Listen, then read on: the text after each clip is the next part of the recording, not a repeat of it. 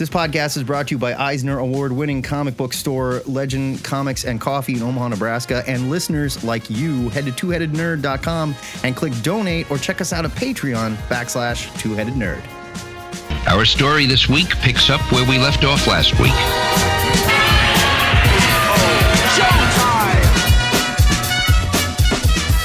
Broadcasting from the Ziggurat at Omaha, located in caverns deep below the metro area, it is our pleasure to welcome you to episode 638 of the Two-Headed Nerd Comic Book Podcast. My name is Matt Baum, and I will be your head number one for the duration. And I'm the Internet's Joe Patrick, your head number two. This week, we're back to reviewing new comics from New Comic Book Day, Wednesdays, September 29th and October 6th. That's today. After that, we'll head up to the THN Sanctum Sanctorum to discuss our must-read picks for next Wednesday. And finally, our Dungeon Master, Wooly Toots, joins us for this edition of our Take a Look, It's in a Book Club. You can hear the whole segment in our Patreon Extra this week, but we'll give you a taste of our discussion of the upcoming graphic novel Tukey from Bone creator Jeff Smith. It's all happening in this mind-melting episode, and it starts with review time in the Ziggurat. This week's new comics pile starts with 2 comics each from last week and then 2 from this week. You might not realize that that's what we do every time we review new comics. But there's new people all the time, so we gotta, that's pretty optimistic. We're welcoming. Great attitude, buddy.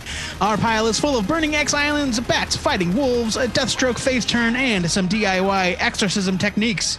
Matt, you're batting leadoff this week. My first review is of Human Remains, number 1 from Vault. It's $3.99. This was written by Peter Milligan with art by Sally Cantarino. Here's your solicit. Dax and Bisa love each other, but in this new and terrifying world, love is dangerous. Feeling anything is dangerous. Earth has a new and terrible invader monsters. Earth has a new and terrible invader monsters. Okay, that's what it says. There's a hyphen right there. I know. Has a new and terrible invader monsters? Yes, I know. I think that maybe... Is it British? No, it's not. It's okay. Look, does it help if I do this? Earth has a new and terrible invader. Monsters that deprive it. Okay, yes. Come on, man. Monsters that deprive us of the very feelings that make us human. A shocking tale of pent-up emotions, perilously loud sex, and forced composure in the face of unspeakable horror. ... From one of the most celebrated writers in comics, Peter Milligan. You might know him better from X-Force, Enigma, Shade, The Changing Man, and Hellblazer. And breakout horror artist Sally Cantarino, who worked on I Walk with Monsters and The Final Girls. Otherworldly monsters that prey on people for expressing their emotions sounds like a course that Professor Milligan was born to teach. He has a talent for writing the truly bizarre and working it into a very relatable situation. This story reads like it was born during the pandemic, with society at first refusing to believe the invasion was real until people started getting butchered in the streets.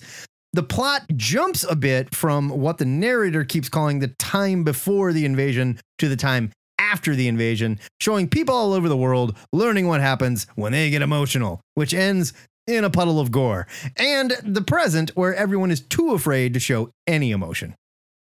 It's a good setup, but something about this isn't grabbing me. I wrote about how much I liked Cantarino's art when I reviewed her other Vault book, I Walk with Monsters, last year, but her style didn't work for me as much here. It's not that the art is bad.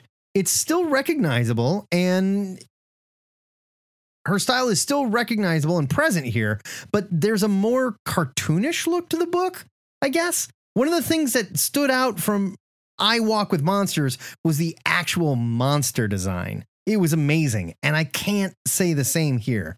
I didn't care for this monster design, to tell you the truth, and I found it hard to tell what was going on when it was attacking and dismembering people. Even her gore doesn't look as good here, which leads me to believe that it's a choice she's making. I'm not sure why that choice was made, though. I'm giving this a skim it because the art was a little distracting for me at points. Like I couldn't really tell what was going on in some panels, quite honestly.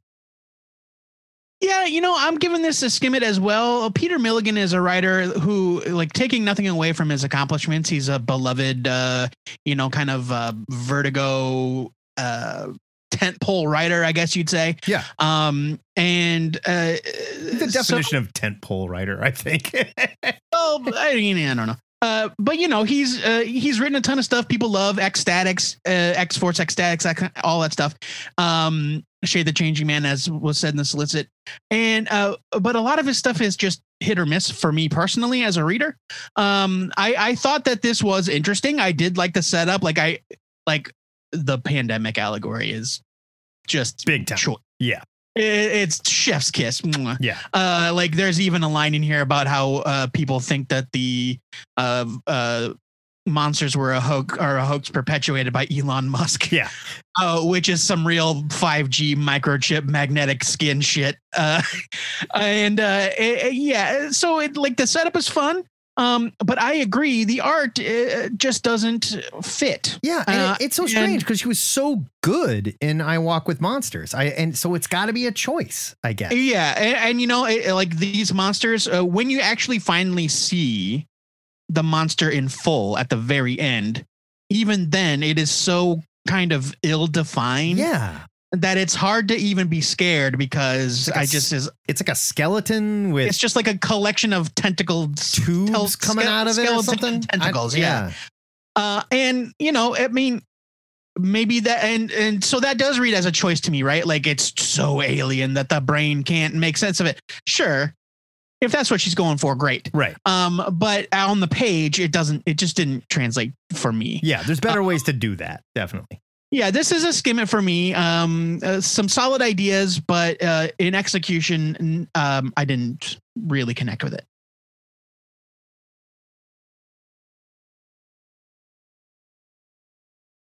Moving on to a different kind of monster, we've got Batman versus Bigby! Exclamation point! A Wolf in Gotham #1. This is from DC/Black Label. It's $3.99. It's written by Bill Willingham with art by Brian Level. Here's your solicit. With the blood dry at Gotham's fourth gruesome murder scene in as many weeks, Batman is stumped. The same hallmarks haunt each investigation. Brute force entries, bodies ripped to shreds and stamped with enormous bite marks, and clumps of fur, wolf fur, scattered in the wreckage. The streets buzz with rumors of the quote-unquote werewolf of Gotham. Determined to crack the case, Batman finds no leads and a mysterious, hairy, chain-smoking figure dogging his every move. The Dark Knight's dangerously close to losing. I didn't get it. He's dogging. Yeah, I get it. Okay, Yep, just want to make sure. I get it. The Dark Knight's dangerously close to losing his cool when a series of bombings levels the city's libraries in the days leading up to the 32nd annual Gotham Literary Festival. As Batman narrows in on the bookworm and his literary henchmen, he discovers that an invaluable book from another world is at the center of the violence. Stranger still, the wolf is in on it. But what kind of monster is built from such brains and brawn? And is he an enemy or an ally? Worlds collide as Gotham Mystery kickstarts a return to the world of fables. Sort of. Now that is a solicit. Yeah. That is like... You don't need to know anything more. In fact, you just read the comic. There you go. Buy it. What do you guys think? No, I mean, barring any like specific spoilers about the plot, like this is a very succinct description of what this book is all about. Yeah, and, Bill Willingham wrote that solicit, right? Oh, certainly. He certainly did. Fables is back, sort of, and so is everyone's favorite big bad wolf, hot on the trail of a familiar sounding killer. But the Bat family takes center stage in this issue, including almost every Robin at once. And it's best not to dwell on the how and why of it all. Thanks, Black Label. Readers that were there at the time will mostly remember Bill Willingham's Bat writing stint as disastrous, including Stephanie Brown's ill-fated turn as Robin and the abysmal War Games crossover. See Patreon exclusive Tales Too Terrible to Tell, War Games. Oof. Available now on patreon.com/two-headed nerd. Like I lost weight doing that one. Like there's a reason why we did that one and then months went by before we did another. Oh yeah. Things are much better here so far, with Batman barking orders at a mostly voiceless background sidekicks and flexing his detective prowess in front of the GCPD and new transfer Molly Grace, who is clearly a fable in disguise. If she's not, I will eat my hat. Right. The mystery stuff. Come on. Yeah. I mean, up to the way she's dressed, even like she's dressed like a 1940s gumshoe detective. Yeah, and no one's like, "Oh, are you a time traveler?" Nope, just my style. You know how it goes. Yeah, like she might as well be wearing like that Sherlock Holmes, whatever you call it, trilby or whatever. I don't know the name of that hat, and smoking a little pipe. Just like a hunter's cap or something like that. A hunter's cap, stalker's maybe. cap. Stalker's cap. Yeah. The mystery stuff, especially the bookworm and his group, screams fables, and Willingham slides effortlessly back into that world. Brian Level's art is great. It's packed with atmospheric detail, and he clearly feels like a good fit for the former Vertigo hit. I did not mean to rhyme that. There's something a little odd, though, about the way he handles the superhero elements, as though Batman were a visitor to Fabletown instead of the other way around. But, I totally agree. It does work in the context of this being like, this is the Fables version of Batman in a Fables story. And so I went with it. It's not something I'd want to see in like the pages of Batman Monthly. Yeah, because I will say like Gotham kind of looked like it was made of gingerbread. Almost, I don't know about that, but I wasn't necessarily looking for Fables to make a return, but Batman versus Bigby #1 is a welcome start to one. I'm giving this a buy it. I really enjoyed it. Like I loved Fables, and I know that like looking back at it now, years removed from it, people are pointing out like, look at there is some dodgy politics going on here with Bill Willingham's political leanings, blah blah blah. Whatever. I loved the world of Fables and the story that it ultimately told over its 150 issues, and sliding back into it with this issue felt good. Yeah, like Willingham hasn't missed a beat. Yeah, no doubt. And I whether or not you agree with Bill Willingham's politics, you cannot argue that the guy is a good writer. I mean, he's good at writing this stuff, and this could have very easily been a cash grab. Why are we doing this now? Do we need this shit question? And it's not at all.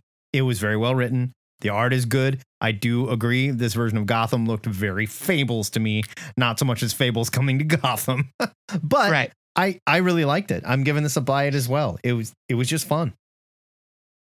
Yeah, and speaking of like what you said about how it doesn't feel like just a crash, how it doesn't feel like just a quick cash grab. Like this is setting up an actual return to the Fables monthly series. Yeah. So like they're making an effort. They mean it. Which apparently they live in the same Black Label universe as Black Label Superman and Black Label Batman, I guess. Well, we don't know if Black Label Superman lives here. Who knows? I guess. Yeah. There's no rules. It's Black Label. All we know, just right. Batman's just like Outback dick is definitely there. That's all we know. Yeah. Somewhere in here is Batman's dick. You got that straight.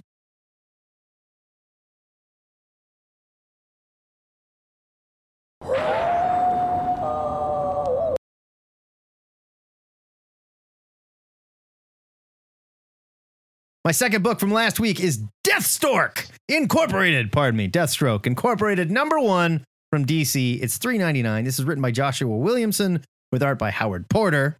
Here is your solicit. After suffering too many losses, Slade Wilson decides it's time for a change when he's enlisted to work with an ages-old secret organization that we've just heard of called Trust. T.R. You get it. Who want to take down the heavy hitter villains. He's all in. They'll supply him with an all new team and resources for his new mission into the depths of the weirdest parts of the DCU, including a new partner, Black Canary. Wait, what? That's what it says. Enjoy explosions, kick-ass action, and new outrageous adventures as DC's meanest SOB gets tangled up in a major mystery building in the shadows of the DCU. I fell off the last Deathstroke series by Christopher Priest, but apparently it ended with Slade Wilson deciding, you know what? I'm going to be a good guy. Well, there's also some stuff, we kind of have to allow for some stuff we haven't read, Sure. like the Batman, the Urban Legends anthology book, I think set up some of this. Well, the Infinite Frontier may have also set up some of it. The majority of his face turn was a build up through that Priest series. So, he's still the completely ridiculous badass he's always been. See the panel of him standing in a de-engineered Batmobile, spraying bullets from a high-tech bullet hose. But now he's looking to clean up his act. It's a Gatling gun, man. It's called a Gatling gun. It didn't look like one to me. With a new organization that no one knows much about. Black Canary is here for reasons that are set up in Batman Urban Legends #6. Thanks, Infobox. I'm not sure why Canary would trust Slade, who has been the ultimate bad guy forever, or a new secretive group called TRUST, which stands for Transparent Researchers United for Strategy and Technology. Quite the reach there, ladies and gentlemen. That will, of course, turn out to be nefarious. I have read way worse in comics in terms of secret organizations. But you cannot name a group TRUST and not expect us to know that they're completely evil. Well, and they don't expect us to. They don't expect us to believe it. It's clear by the end of this issue. I suppose so. But Williamson is having fun here, going for a buddy cop superhero story featuring a new version of Hive that are literally bees. Joe Patrick and I had a discussion of this. Yes. They didn't used to be bees. Right? Okay. So reading this, I read this issue last night, and what I gathered is that the bee thing is a new development. They talk about how they had been using the Hive agents as incubators for those nanobots or whatever. There's a new queen that obviously has powers. There's this character called the Hive Queen, who nothing to do with Hive, who was basically just AIM or Hydra with a different kind of suit. Yeah, that was just her name. And Hive stood for something, I'm sure. Yeah, right. And, they fought the Teen Titans, whatever. This is they're leaning big time into the bug stuff, which is definitely new to THN no prize if you can lay on us what Hive stands for. It's not a no prize if it's accurate. It's a no prize if you come up with a reason why your mistake works. Yeah, but, we can give no prizes for whatever we want. Fair enough. I mean, we could easily Google it also. Yeah, so I'm not going to do that. Lay it on us. It's not that much. Lay it on us. It's not that special. Your knowledge isn't that special. The new queen sprays honey from her hands, and another character has a beehive for a head and a spigot that pours honey for her bee children to eat that sticks out of his chest. It was gross. It was friggin' gross. And Howard Porter's art makes it look sticky and visceral and even more gross. I kind of hated looking at it, to be honest. Yeah, but I think that was kind of the point. No, I get it. I'm not saying it's bad art. I just kind of hated looking at it. Sure. Yeah, right. Outside of the ridiculous character intros and even more ridiculous insect people taking over a small town story that's summed up in a nice, neat little package before the end, there isn't a whole lot to be said other than this is dumb, 90s inspired comic book fun. And that's not an insult, but I'm also not clamoring to see where this one goes. I had a similar reaction to Fast 9. Was it fun? Sure. Was it good? Not really.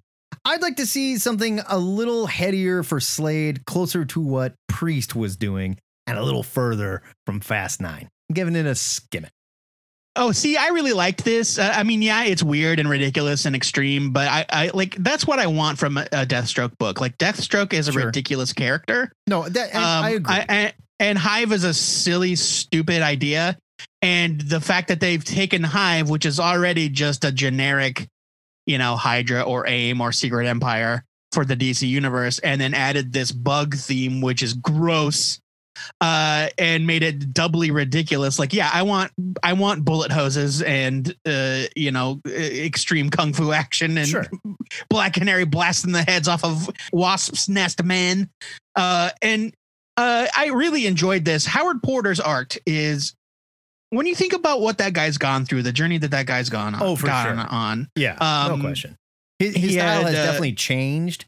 But it's partially him relearning how to draw. He had to, due to some health issues many years ago, he had to basically learn to draw again from scratch. And while his style is still similar, like Matt and I were texting back and forth about this last night, and I showed him, or maybe 2 nights ago, and I showed him like some art. We were trying to figure out who the Hive Queen was. Is she Queen Bee? Queen Bee's a different character. And I was like, here's a picture of Queen Bee from the Morrison and Porter JLA from 20 years ago. And the art is very different, but you can still see, like, in the faces, especially, like, oh, this is still very much Howard Porter. Oh, definitely. And I just think that for him to come back as strong as he has is a miraculous journey, and he is an amazing talent. And he's the sort of guy where it's like, we talked some about Joe Bennett with all that stuff going on with that guy, and we're going to talk about him in a couple of weeks because the finale of Immortal Hulk is coming out. He's one of those artists that have been around forever, and they've only gotten better, and they haven't gotten dated or worse. Howard Porter is in that category for me. Definitely. And I thought this was just a stunningly drawn issue. The story is whatever. The story is goofy fun. I don't really need Deathstroke being a good guy, but I also don't hate it. And so I'm just down for whatever roller coaster Christopher Priest wants to put us on. So this is a buy it for me. This isn't Christopher Priest. Oh, I'm sorry. It's not. Oh, it's Joshua Williamson. Joshua Williamson. And my next question is, Joshua Williamson. What's your over-under on how long Joshua Williamson is on this title? Because he's writing at least 15 different DC titles right now. Is this an ongoing or a mini? I guess that depends. This is an ongoing. This is an ongoing. Probably not too long. I don't know. Yeah. 4 issues. 4 issues. I'm saying, you want the over or you want the under? I'll take the over. I think it's more than 4 issues. Okay. Because I think the first arc is going to be more than 4 issues. Nerd bet. We'll see. Nerd bet on. Moving on, we've got Inferno #1 from Marvel. It was $5.99. Written by Jonathan Hickman with art by Valerio Schiti. Here's your solicit. The culmination of Jonathan Hickman's X-Men begins here. There will be an island. Not the first, but the last. ... Promises were made and broken. The rulers of Krakoa have been playing a dangerous game with a dangerous woman, and they are about to see how badly that can burn them because it's an inferno. Get it?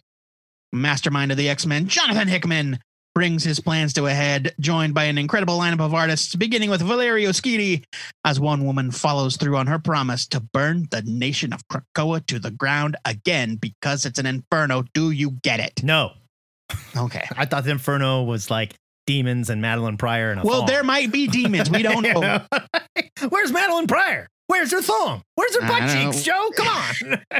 This issue does have a surprising lack of butt cheeks. Yes, that's true. That's what I'm here for. Without slighting any of the writers currently doing very good work on the X titles, there's nothing quite like a book written by the man himself.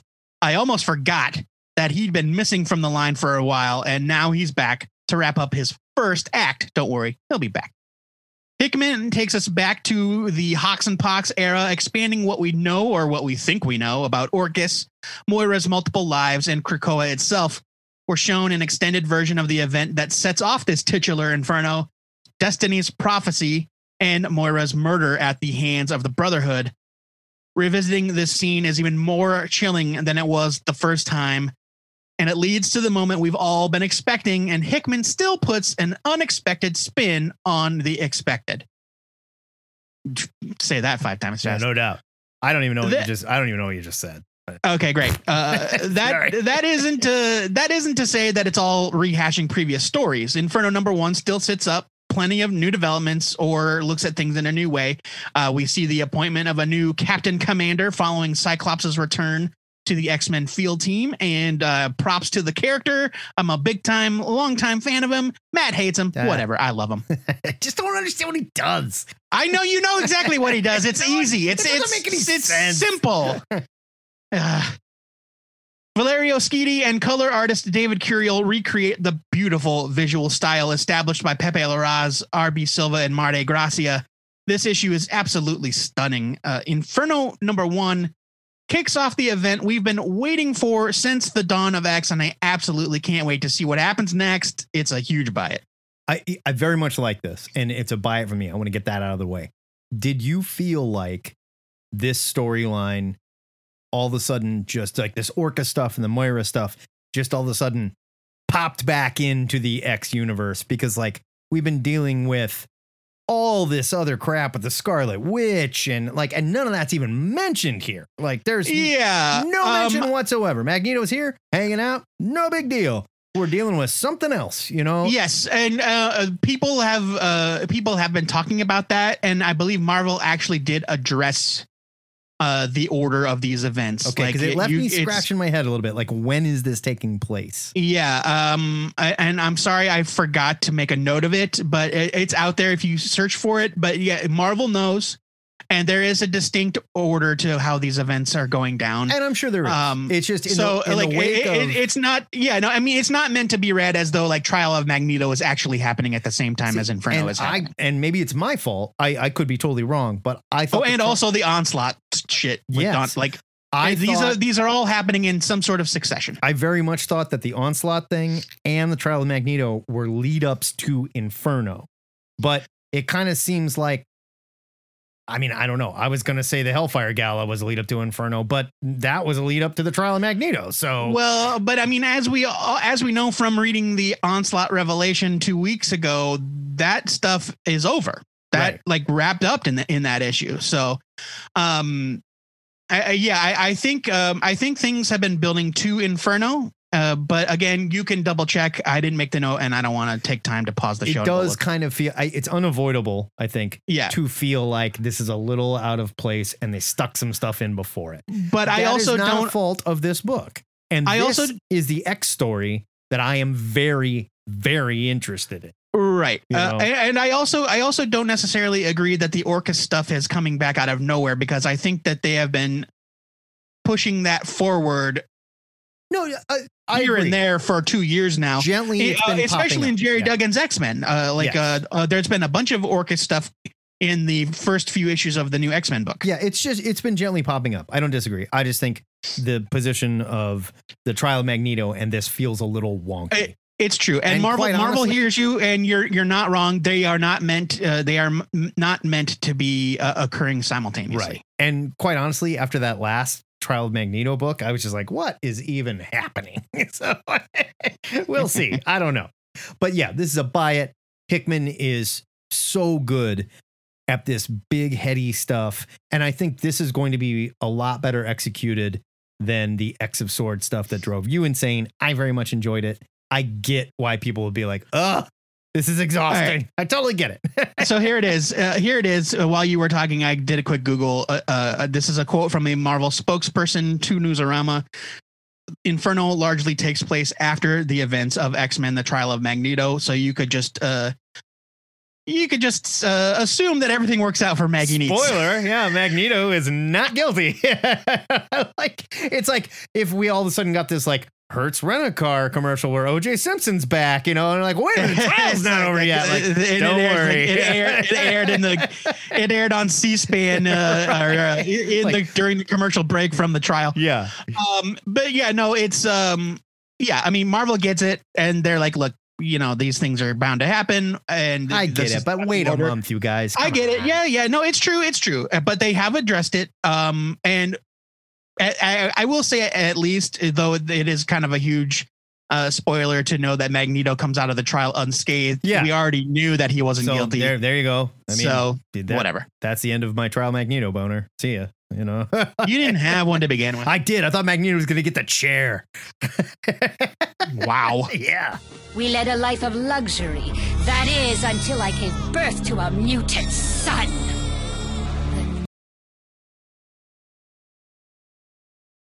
Let's move on to this week, so I can talk about DC Horror Presents: Soul Plumber #1. It's $3.99. This is written by Marcus Parks, Henry Zabrowski, and Ben Kissel, with art by John McCrae.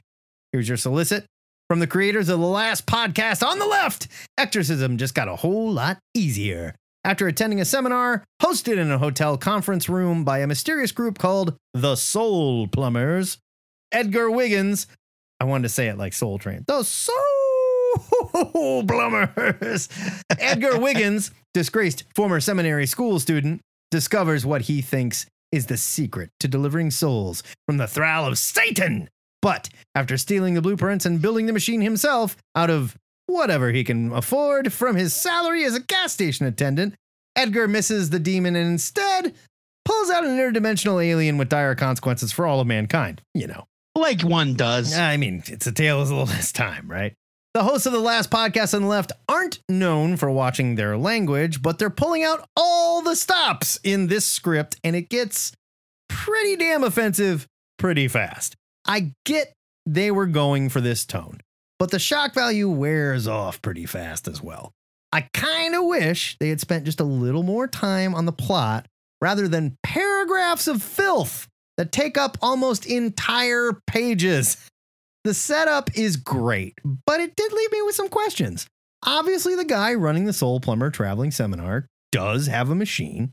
He does reach his arm into what looks to be a different dimension, and he pulls something out in front of the crowd.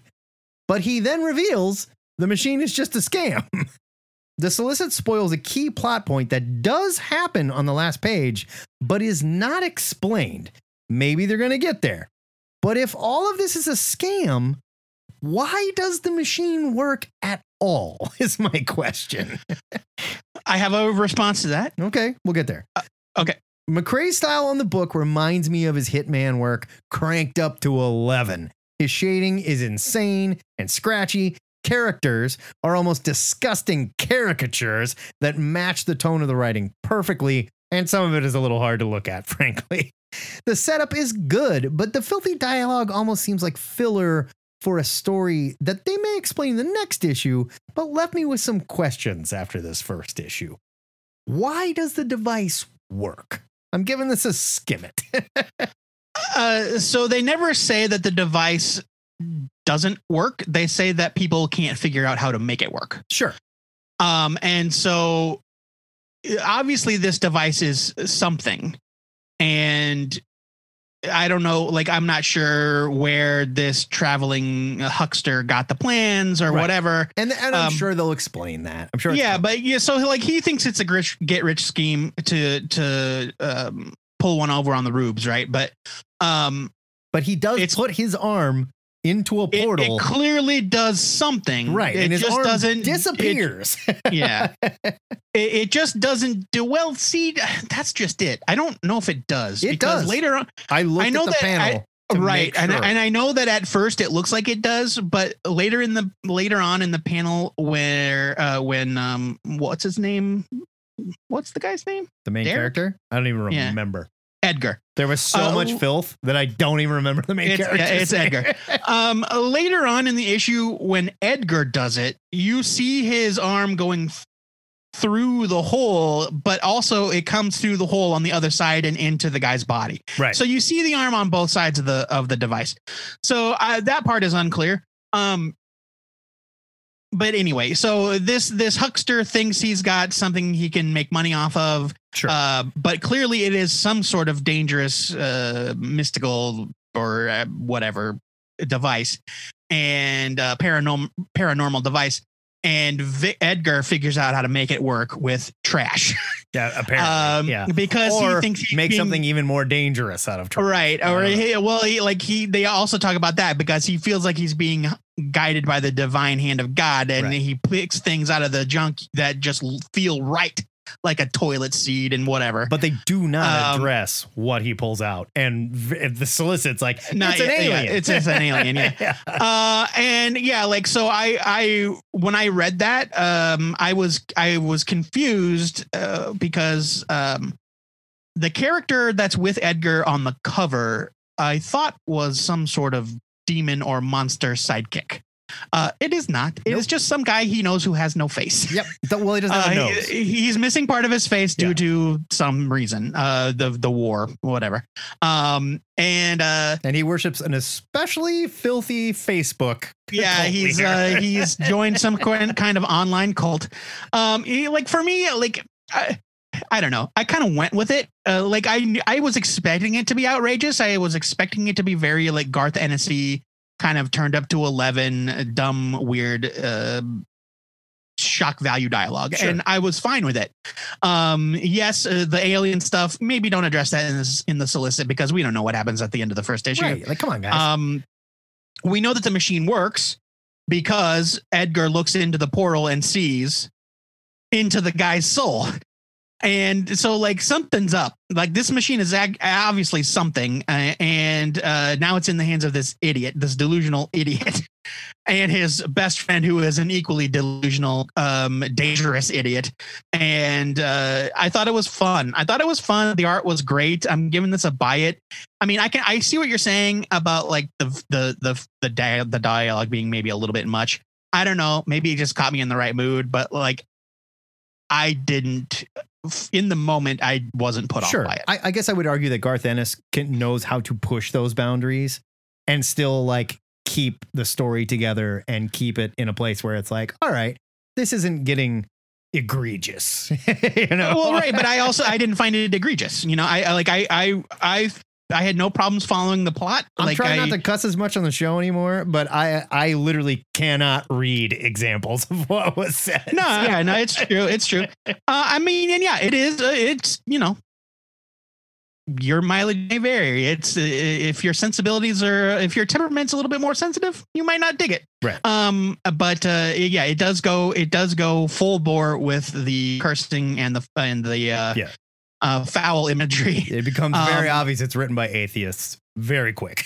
Oh yeah, right. Yes, and that's another thing. It's like, oh, this is very, and this is me speaking as an atheist. Like, I'm on your team, guys. Like, this is very clearly like poking fun at organized. Maybe we dial it from 12 just down to 10. That's all I'm saying.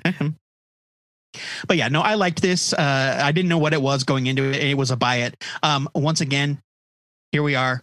It's under DC Horror. It's not even Black Label. Like, why? I don't know. Who knows? I don't understand. And it's not Hill House. It's new. I don't know. It's not like, I don't even want to spend any more time thinking about it. I'm just noting it for the record.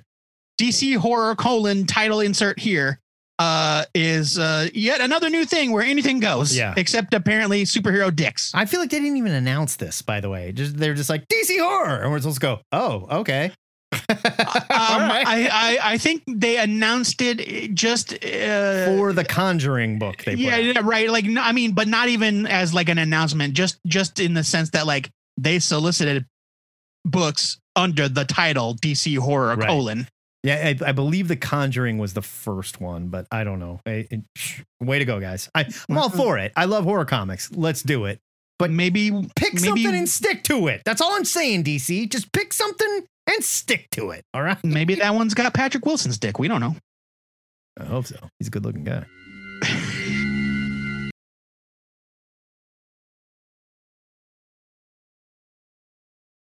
My first pick for this week is Amazing Spider-Man 75 from Marvel. It is also $5.99. It's as Inferno was, not as Soul Plumber was. It's written by Zeb Wells. They're like 48 They're big. books. Yeah, they're beefy. Yeah, big beefy boys. It's written by Zeb Wells and Kelly Thompson with art by Patrick Gleason, Travel Foreman, and Ivan Fiorelli. Here's your solicit. Amazing Spider-Man is back to thrice monthly. Not once, not twice, but thrice. Because this story is pure jet fuel. Ben Reilly has returned to NYC and has fully taken back the mantle of Spider-Man. But what does this mean for Peter Parker? The greatest team of web writers has come together with the most epic arachnid artists ever assembled to bring you a spider story that will shake up Spider-Man's 59th year in ways you cannot predict. I knew you were going to run out of breath on that one. That was too much. You flew too close to the sun. Just a scant week after Nick Spencer resolved his 3-year Kindred epic, a brand new day dawns for the wall crawler. All we really know going in is that Spidey's been through some serious stuff. Try not to cuss. His best friend is, spoilers, dead. Spoilers again. And Ben Reilly is coming back. We also knew from some solicited covers that Peter was going to get pretty messed up at some point. I was expecting it to happen at the end of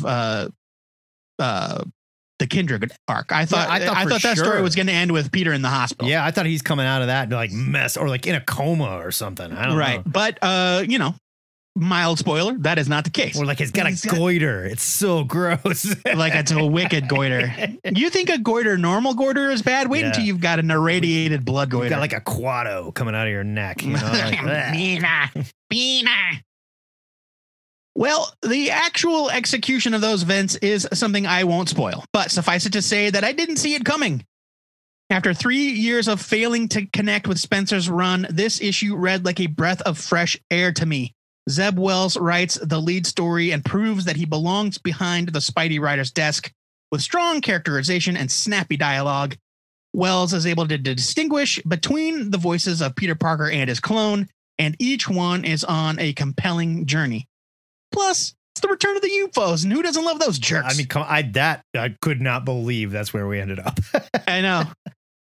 We're also treated to a couple of short stories foreshadowing the year ahead, including one connecting Ben to the Daughters of the Dragon, written by Kelly Thompson. Quick note about the art on that one. Travel Foreman draws it, and while it's fine, something's happened to Travel Foreman's art has changed, right? I agree.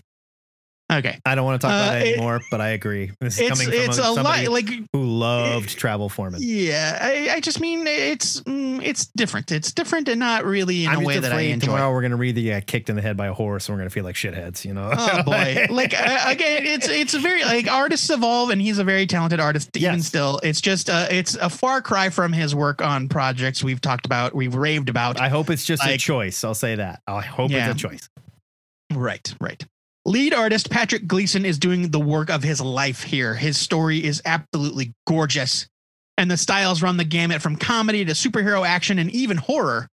There were some pages and panels that I just had to stop and stare at for a while. Specifically, there is one small panel in a page of packed with other panels where Spider-Man is crouched on top of like a chimney or something. And he's in that Spider-Man hunch and he's got his kind of arm up and he's in shadow and it looks like he looks scary almost. And if I didn't know it was Spider-Man, I'd be like, ooh, watch out for that guy. But that's the fun thing about like Spider-Man is scary to a lot of people. Well, he should be creepy. Yeah. I mean, because spiders are creepy and scary. Yeah. And like this, and he nails it. Patrick Gleason nailed it in this issue. The twist of Ben Reilly's return is really interesting, and it looks like this will be a fun ride to Spidey's 60th anniversary next year. Amazing Spider-Man 75 gets a buy it. I loved it. I've gone on record several times saying I do not care about Ben Reilly, and I don't. But I will say the way that they wrote Ben Reilly into this is so smart and fun. And you instantly go, God damn it, Ben Reilly's such a nice guy. You know? Yeah. And I just want to like a real quick note, like there are some setups to this issue that you may not have caught. Last issue had a short story where Ben Reilly's lady friend Janine gets released from prison. Janine was first introduced in the pages of Spider-Man: The Lost Years. Oh boy. Which was a miniseries drawn by John Romita Jr. in the 90s. That was all about Ben Reilly's life on the road after he survived the original Clone Saga and lived a life out of New York City. Also, apparently the Free Comic Book Day issue, which I don't even know when was Free Comic Book Day, the end of August. Yeah, it was the end of August. Like if you didn't make it to a comic book store, I don't even know if you can find it online. Probably not. But there was a setup story to this Ben Reilly stuff in that as well. It's not important. So there were a couple of things. Well, sort of, but there are a couple of things like who is Janine? Like they don't really go into that in this issue. I just figured it was something I hadn't read from the last Ben Reilly in Las Vegas or wherever the hell he was. Was he the Scarlet Spider? It was Ben Reilly was the Scarlet Spider in that book, right? Yes. Okay. Correct. But Janine was not from that run. But yeah, I mean, Ben Reilly has come a long way since his most recent return. Like he was responsible for the clone conspiracy storyline. If you remember that, He was the new Jackal, basically. He was. He went. Yes, he I went. Thought a little they revealed nuts, he was a clone of Ben Reilly. That was the new Jackal. I don't remember exactly. We'll have to look. I don't think it was actually Ben Reilly. No, I think it was actually. No, I think it actually was Ben because he then went on to star in that Scarlet Spider ongoing series, not the one that starred Kane, but the more recent one that was written by Peter David. That was about Ben Reilly living in Las Vegas. That's what I'm thinking of. Yes, but the clone conspiracy was before that. It was before that during Dan Slott's Spider-Man. Right. No, I knew. Regardless, I don't care about Ben Reilly. Anyway, I don't know why Ben Reilly's gone. He's gone on a trip. Is all I'm saying. Regardless, Zeb Wells. None of it matters. Zeb Wells is one of the most underrated writers at Marvel. I'm saying it. Zeb Wells is great, and he's quietly writing excellent comics. I love that he's on this. I kind of hate that it's coming out 3 times a month because I think that's tough for people that are spending their money on comic books. And now suddenly you have to triple your Spider-Man budget. That's difficult. And I think it's a rude decision on Marvel's part.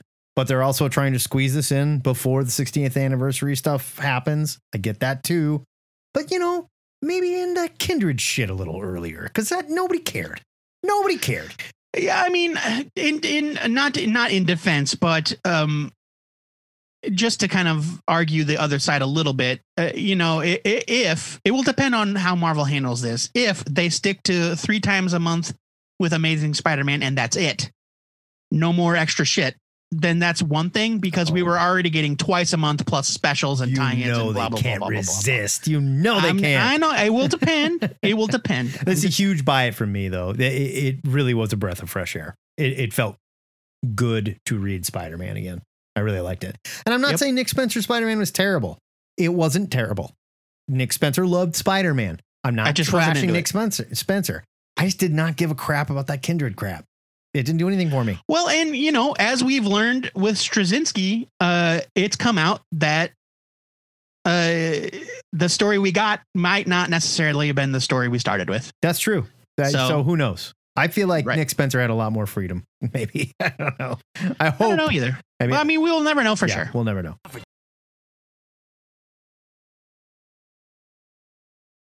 This is Moving back to DC because they paid me a lot of money this week, folks. I'll admit it. Let's talk about Arkham City, The Order of the World, #1 from DC. It was $3.99. It was written by Dan Watters with art by Danny. Just Danny. Here's your solicit.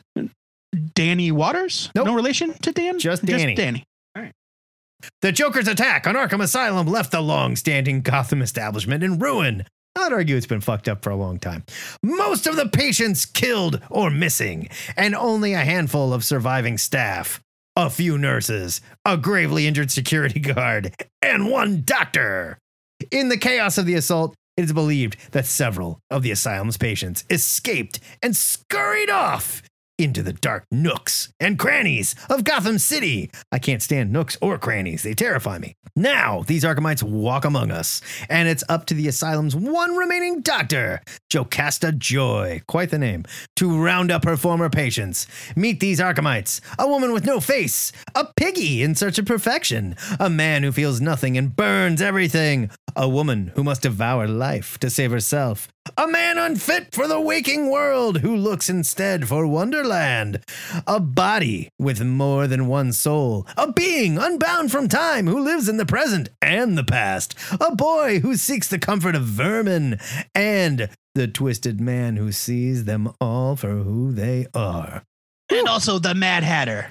He's in there. All right. He was the man unfit for the waking world who looks instead for Wonderland. Wonderland. Sorry. Yeah. Yeah, Wonderland. Okay. And witness the avenging angel who stalks them. This fall, join writer Dan Watters and artist Danny on an odyssey through the deepest depths. I can't say it any other way. Through the deepest depths and darkest shadows of Gotham City, and find all new reasons to fear the night. Dang, another impressive solicit. I'd say that. Dan Watters definitely wrote that.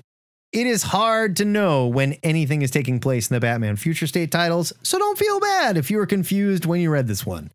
A-Day, or Arkham Day, was the attack on Arkham Asylum in the pages of DC Infinite Frontier Zero that set up Gotham, privatizing security and inviting the magistrate to take over for the cops, which is happening now, but already happened in last summer's Future State event. So, buckle up. I mean, it's called Future State. I guess.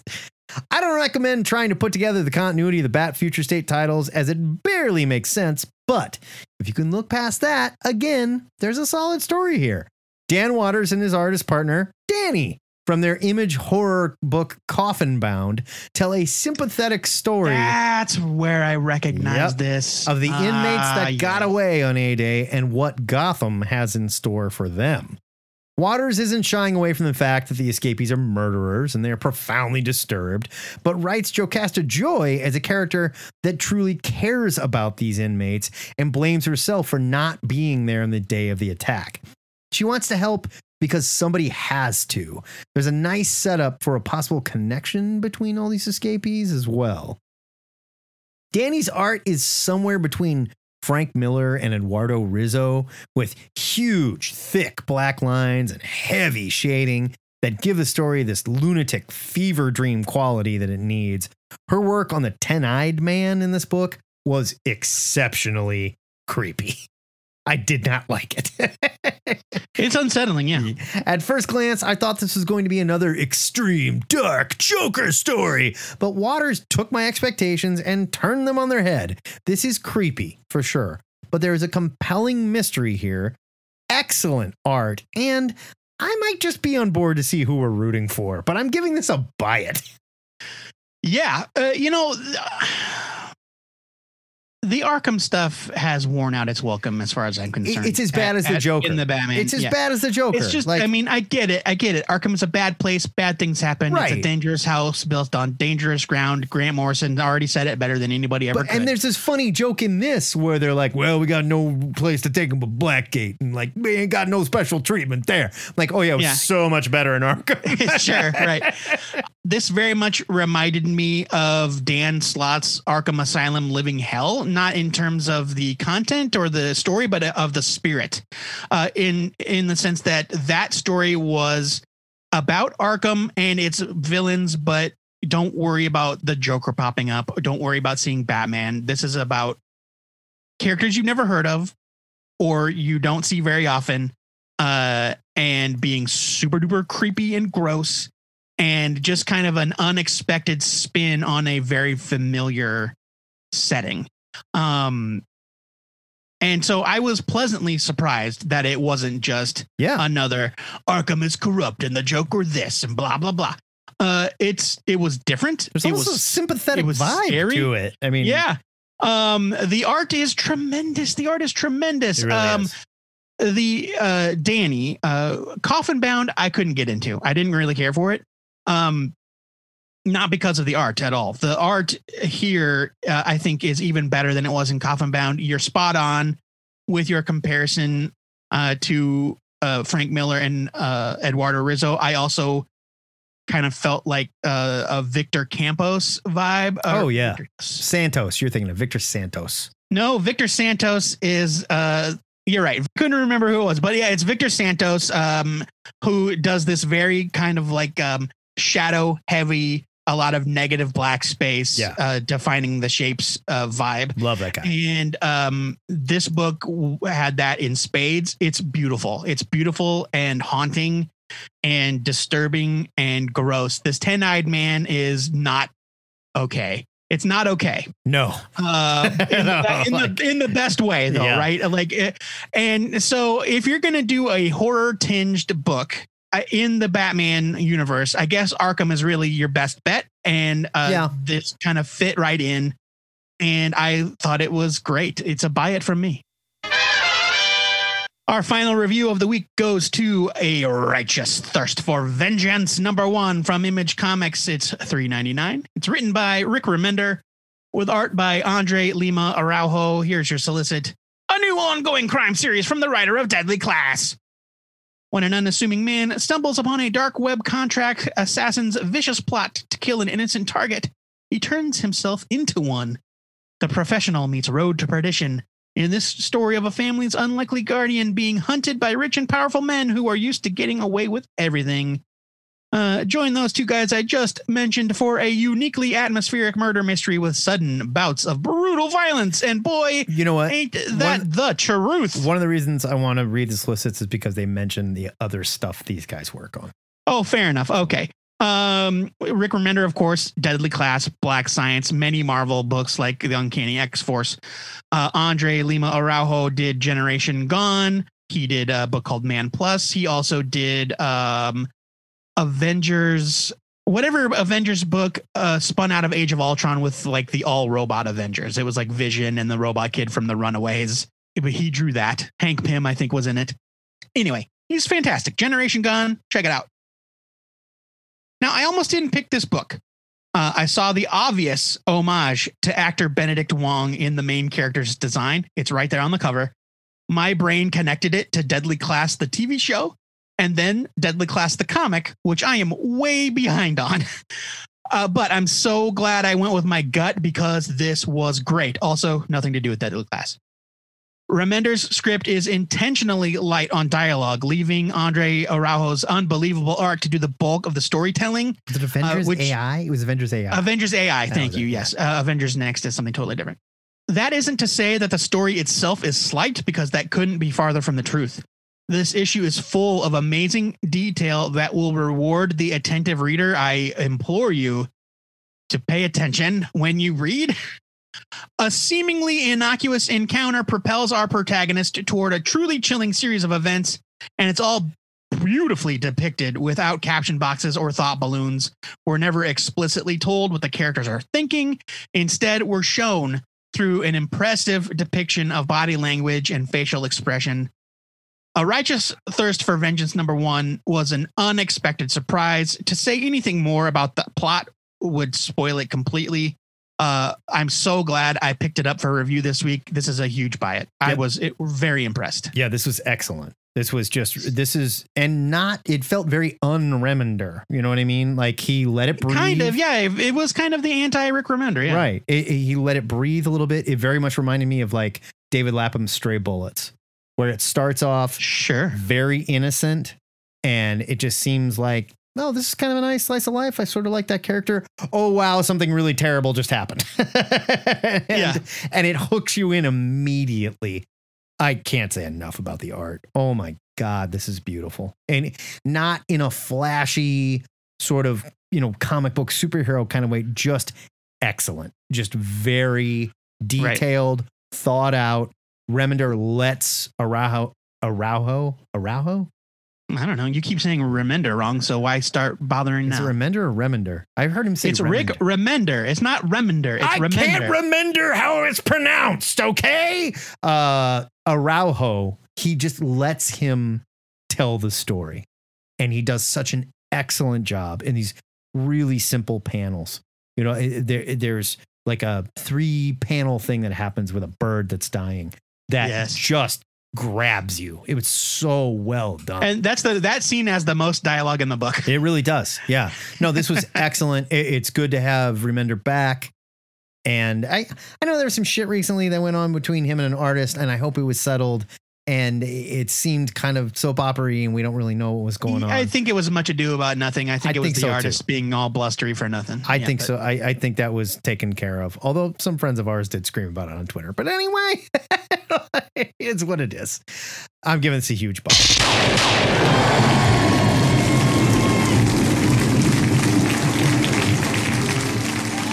That was quite the pile, Joey. But now we have to pick a book to be bagged, boarded, and sorted into the THN permanent collection by our Moloid underlings, of course, who better be monitoring my weekly sorting updates that I put out on our internal Slack, because things change a lot, all right? After that annual bullshit last week, I freaked out and renumbered a bunch of shit. Once again, a tough choice, because I really liked several things from this week. I thought A Righteous Thirst for Vengeance was just a stunning first issue. I really liked that Arkham City book. Deathstroke Inc. was weird and quirky and fun, but I think I'm giving it to Inferno, of course. Inferno. But I'm giving it to Amazing Spider-Man 75 because it's been 3 years since I was really invested in an ongoing Spider-Man title, and I feel like I'm hooked back in. Totally fair. And I missed it. I'm going to go with The Righteous Thirst for Vengeance because it just took me by surprise. Yeah, there's no wrong answer here. And as much as I love that writer, this was not what I thought we were going to get from him. It really surprised me, and I'm excited for more.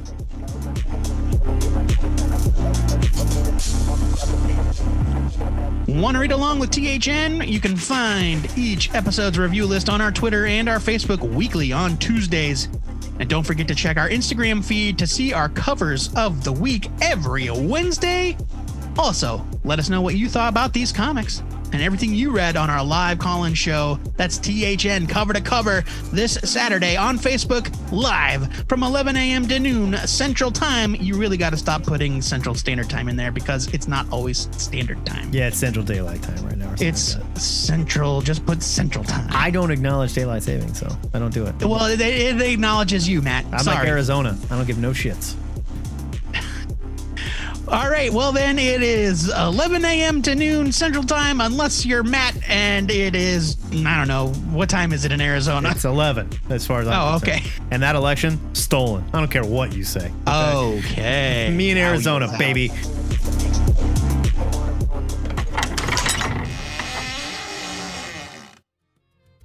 As the seasons change, so do our tastes. So this week, in the Sanctum Sanctorum, we're cracking a Cassidy 20-year single malt Irish whiskey, courtesy of our buddy Sean.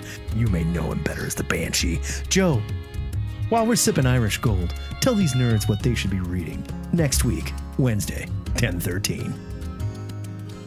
Oh, I get it, Cassidy. Yeah, it's a Cassidy Irish whiskey. No, I got it. I got it. Next week, my pick must be The Immortal Hulk number 50 from Marvel Comics. It is $9.99. Oof. I assume it's very big. Well, I'm going to address that in just 1 second. Okay. It's written by Al Ewing with art by that guy I mentioned earlier that I just don't want to bring up again. Here's your solicit. The giant-sized finale. It's giant-sized. Bullet! Down in the below place, the Hulk searches among the ghosts of the past for the answers to all his questions. Bullet! The one below all, the Green Door, Samuel Stearns, Jackie McGee, and Bruce Banner. It's all been leading here. This is my favorite. Yeah, this is the best bullet ever. Bullet! This is the last issue of The Immortal Hulk. No shit. Thanks, guys.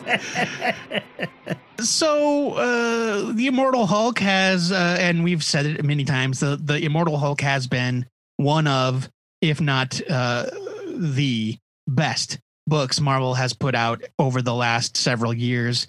And that is thanks to the enormously talented Al Ewing and his very unexpected, unique take on Bruce Banner, on his condition, and on what causes the link between all gamma creatures. And it's really something. Yeah. And I'm not going to say that you should read this if you haven't checked out Immortal Hulk. Obviously, you don't jump on with the last issue. No, but you're a moron if you do. Come on.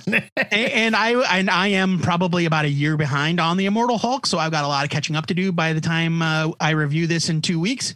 But I got plenty of time. I'm 4 issues behind, so I'm not worried about it. All right, good on you. But I've loved every second of this ride, and I'm sad to see it end, but I also know that it must end. This is the best Hulk run that's ever been written. I'm just saying it. This is it. We'll see how it wraps up. But I mean, it's definitely in the top two. It's not gonna like fumble the ball on the 1 yard line. No, I know, but Peter David redefined the Hulk for an entire generation. This is better than that. Yeah. This is better than that. And I love that Peter David Hulk run. I love it. This is better. I can't go there. I can't go there. But coward. I do love it. I do love it. You're a coward. And I'm very excited to see what Ewing does in the finale. Well, my pick is not cowardly at all. It is E.T.E.R. It's a one-shot. Number it's one. Not cowardly. I picked it. From Artists, Writers, and Artisans Incorporated. It's $3.99. It's written by Jeff McComsey and Dan Panosian, with art by Javier Pulido, Sean Crystal, and Andrew Robinson. Here is your solicit. Intergalactic virus liquefy one of your heads? Feeling a bit off ever since you drove through that black hole? Then visit the ETER, the galaxy's leading medical facility. This interplanetary crew of doctors, nurses, paramedics, and technicians is uniquely qualified to cure what ails you. There's no planet too far, no asteroid too small, no patient too, well, alien. And they accept most forms of insurance. This supersized debut special includes 2 stories of medical madness that are out of this world. Sounds awesome. Fun. I remember reading about this. Yeah. This sounds awesome. And by the way, I know there's a bunch of trolls out there on the internet that hate Javier Pulido. You're all idiots and completely wrong. And you don't know anything about comic book art. So shut up. All right. That's all I have to say about that. The guy is a genius. Pulido is, all right. The THN trade of the week goes to Ultra Mega by James Herron. It's a trade paperback from Image Comics. It's $19.99. It's written and drawn by, you guessed it, James Herron, with colors by Dave Stewart. Here's the solicit. A cosmic plague has spread, transforming everyday people into violent, monstrous kaiju. Only the Ultra Mega, 3 individuals imbued with incredible powers, hold the line against this madness. Their battles level cities and leave untold horror in their wake. Now, the final reckoning approaches for the Ultra Mega, ... But is this a war they can even win? Fight monsters and stand with humanity in this new Skybound original from the greatest artist of his generation. Wow. I hope James Herron. James Herron, also known for his work on Rumble and BPRD. I mean, I agree. He is fucking great. He's intensely amazing. And Eisner Award-winning colorist Dave Stewart. Come on. Black Hammer among the least of his many coloring accomplishments. This collects Ultra Mega by James Herron 1 through 4. Matt reviewed number 1 of this on the show. It's super fun. James Herron is really great. Two-Headed Nerd episode 614. Bingo, bango, bongo. Good job, editor. I'm looking forward to reading the complete story. Ultra Mega by James Herron.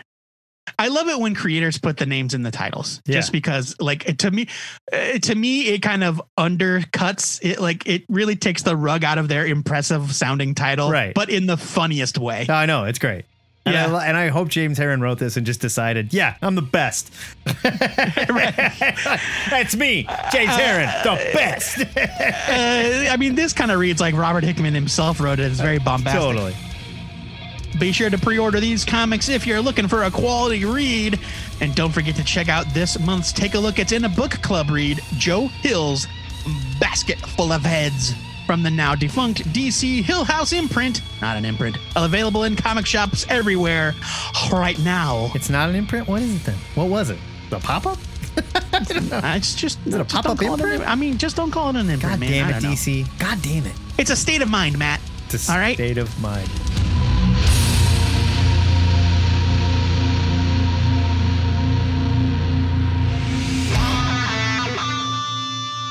Speaking of our book club, each month on the show, we pick a trade paperback or graphic novel to read with one of our friends for our Take a Look, It's in a Book Club segment. And this month, one of our buddies chose to read for us.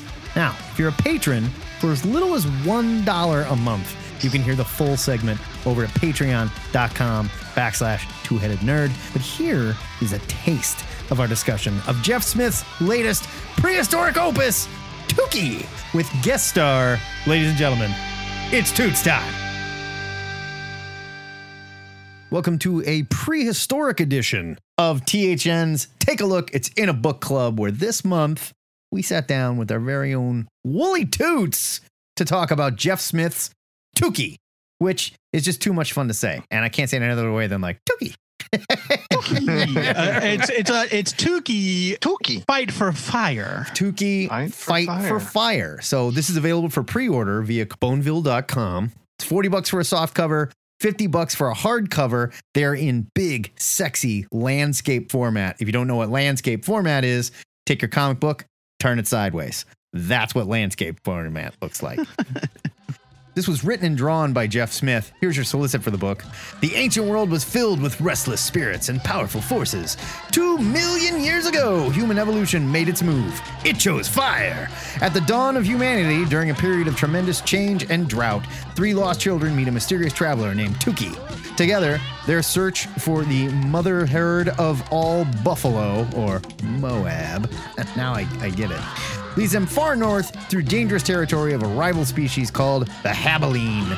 The Habileen hunt and kill anyone found using fire. Tukey's reputation precedes them, and soon they find themselves at the center of unwanted attention, not only from Habileen warriors, but of tribal spirits and giants.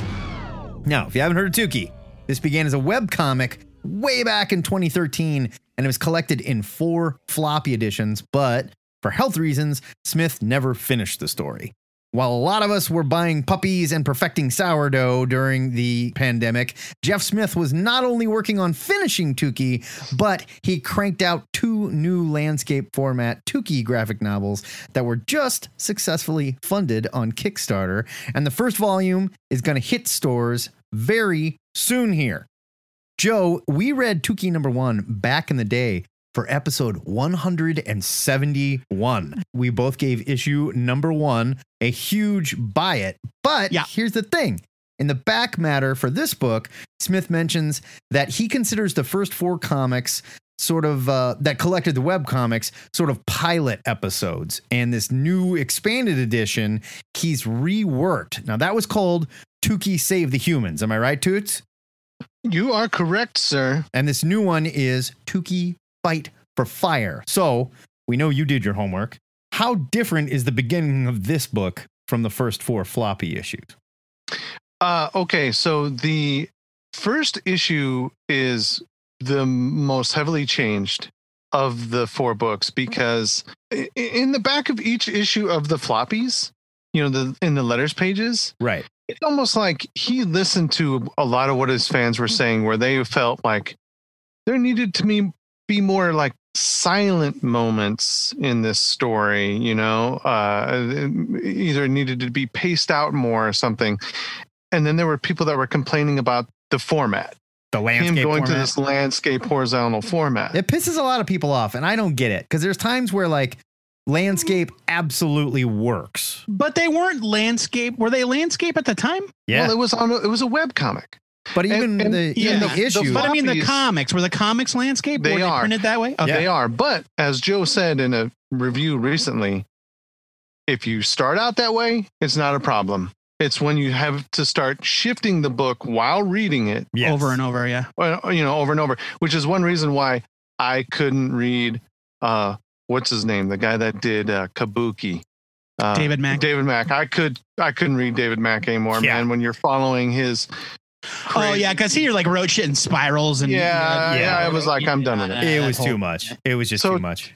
Yeah, so the floppies were landscape, but I mean, no big deal. Yeah, Right, it's I mean, The like- whole entire thing's landscape. We just reviewed J.H. Williams' Echo Lands, and that's all landscape. And we were like, fuck yeah, keep it landscape. This rules. So Yeah, so like the scene where he meets the ancient lore keeper Habeline, that is Doc. greatly expanded, and you guys know that because in the back matter he does show right. the original page Yeah, and yeah. the redone page. He expanded that like at least by almost a dozen pages. Yeah, and there are whole sequences where he added multiple pages. It says in the back.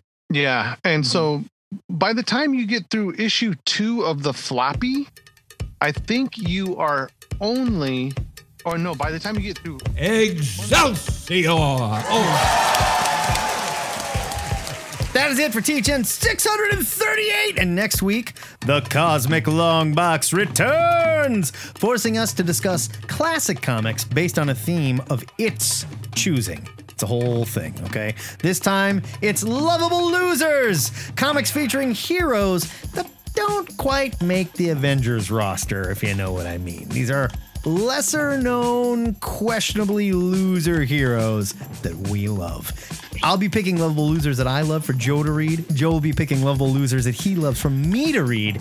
Because And we why will not decide. add another wrinkle to our reviews every single episode? Sure. I don't know why he keeps doing it. We will It's just decide, are every- they lovable goddamn- or should you just get over this? Come on. every time, every week. It's a new thing. We're This week working I through did this something. in my reviews. If you want to rap about this week's episode or any of the weekly nerdy news that we're following, hit us up on our live call-in show, THN Cover to Cover, every Saturday at 11 Central Standard Time. Hosted on our Facebook page. That is barring unless Facebook does blow up again in the next week here. And don't forget about our question of the week. This week's question was submitted by Matt Baum himself. Who is your favorite double threat comics creator? And that's someone responsible for the story and the art. A writer and a drawer. Please keep your question of the week suggestions coming so Matt doesn't keep rehashing ones we've already done. You can send them to me via Facebook, Twitter, email, paper airplane, carrier pigeon. You know how to find me. You can also call 402-819-4894 or join our Zoom by clicking on the link in the Facebook Live video chat during the show. If you can't be there live, shoot an MP3 to twoheadednerd@gmail.com or leave a message at the hotline and you could be internet famous. Remember, if you're going to submit your question via the hotline or MP3, keep it on the shorter side, 2 minutes or less. We appreciate it. We got a lot of air to share.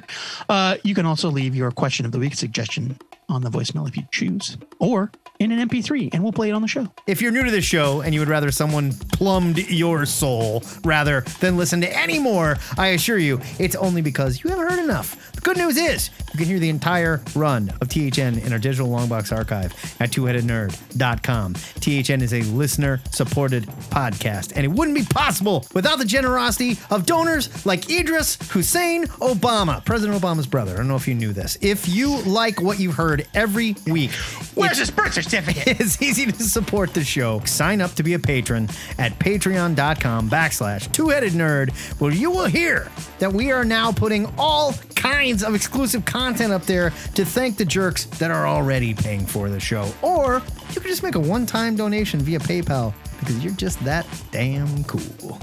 Before we go, our weekly shout out goes to the voice of the extra dimensional AI that brings you the onomatopoeia of the week, Mr. Mark Tarrington, who learned 2 new things about Spider-Man after listening to our Tales Too Terrible to Tell Patreon exclusive. 1, Spider-Man will kill your family. Yeah, don't mess with him. He'll kill your friends too. And 2, taken in excess, the Goblin Serum may cause anal leakage. True. Word to you, Mark. And if you spend a measly $5 a month with us on Patreon, you could learn this stuff too. Until next time, true believers, Important medical advice. remember to pre-order your comics, or your retailer might just leak something out of his anus all over your comics. This is the Two-Headed Nerd! Signing off, but first, I knew you were going to go there, but I was hoping you wouldn't. choice. Okay? It was right there. Tarrington set it on the tee, and they wheeled me up in my wheelchair, and I just swung, and everybody cheered as they wheeled me to first base. Come on. This is the Two-Headed Nerd signing off, but first, your onomatopoeia of the week. Hello, this is Security AI, Aegis from Earth 27 calling with your onomatopoeia of the week. It is 2 days, 7 hours and 3 minutes since I last deployed countermeasures. There has been a recent change to the Institute's dress code. From the beginning of next week, garments made in whole or part from human skin are no longer permitted. Your onomatopoeia of the week is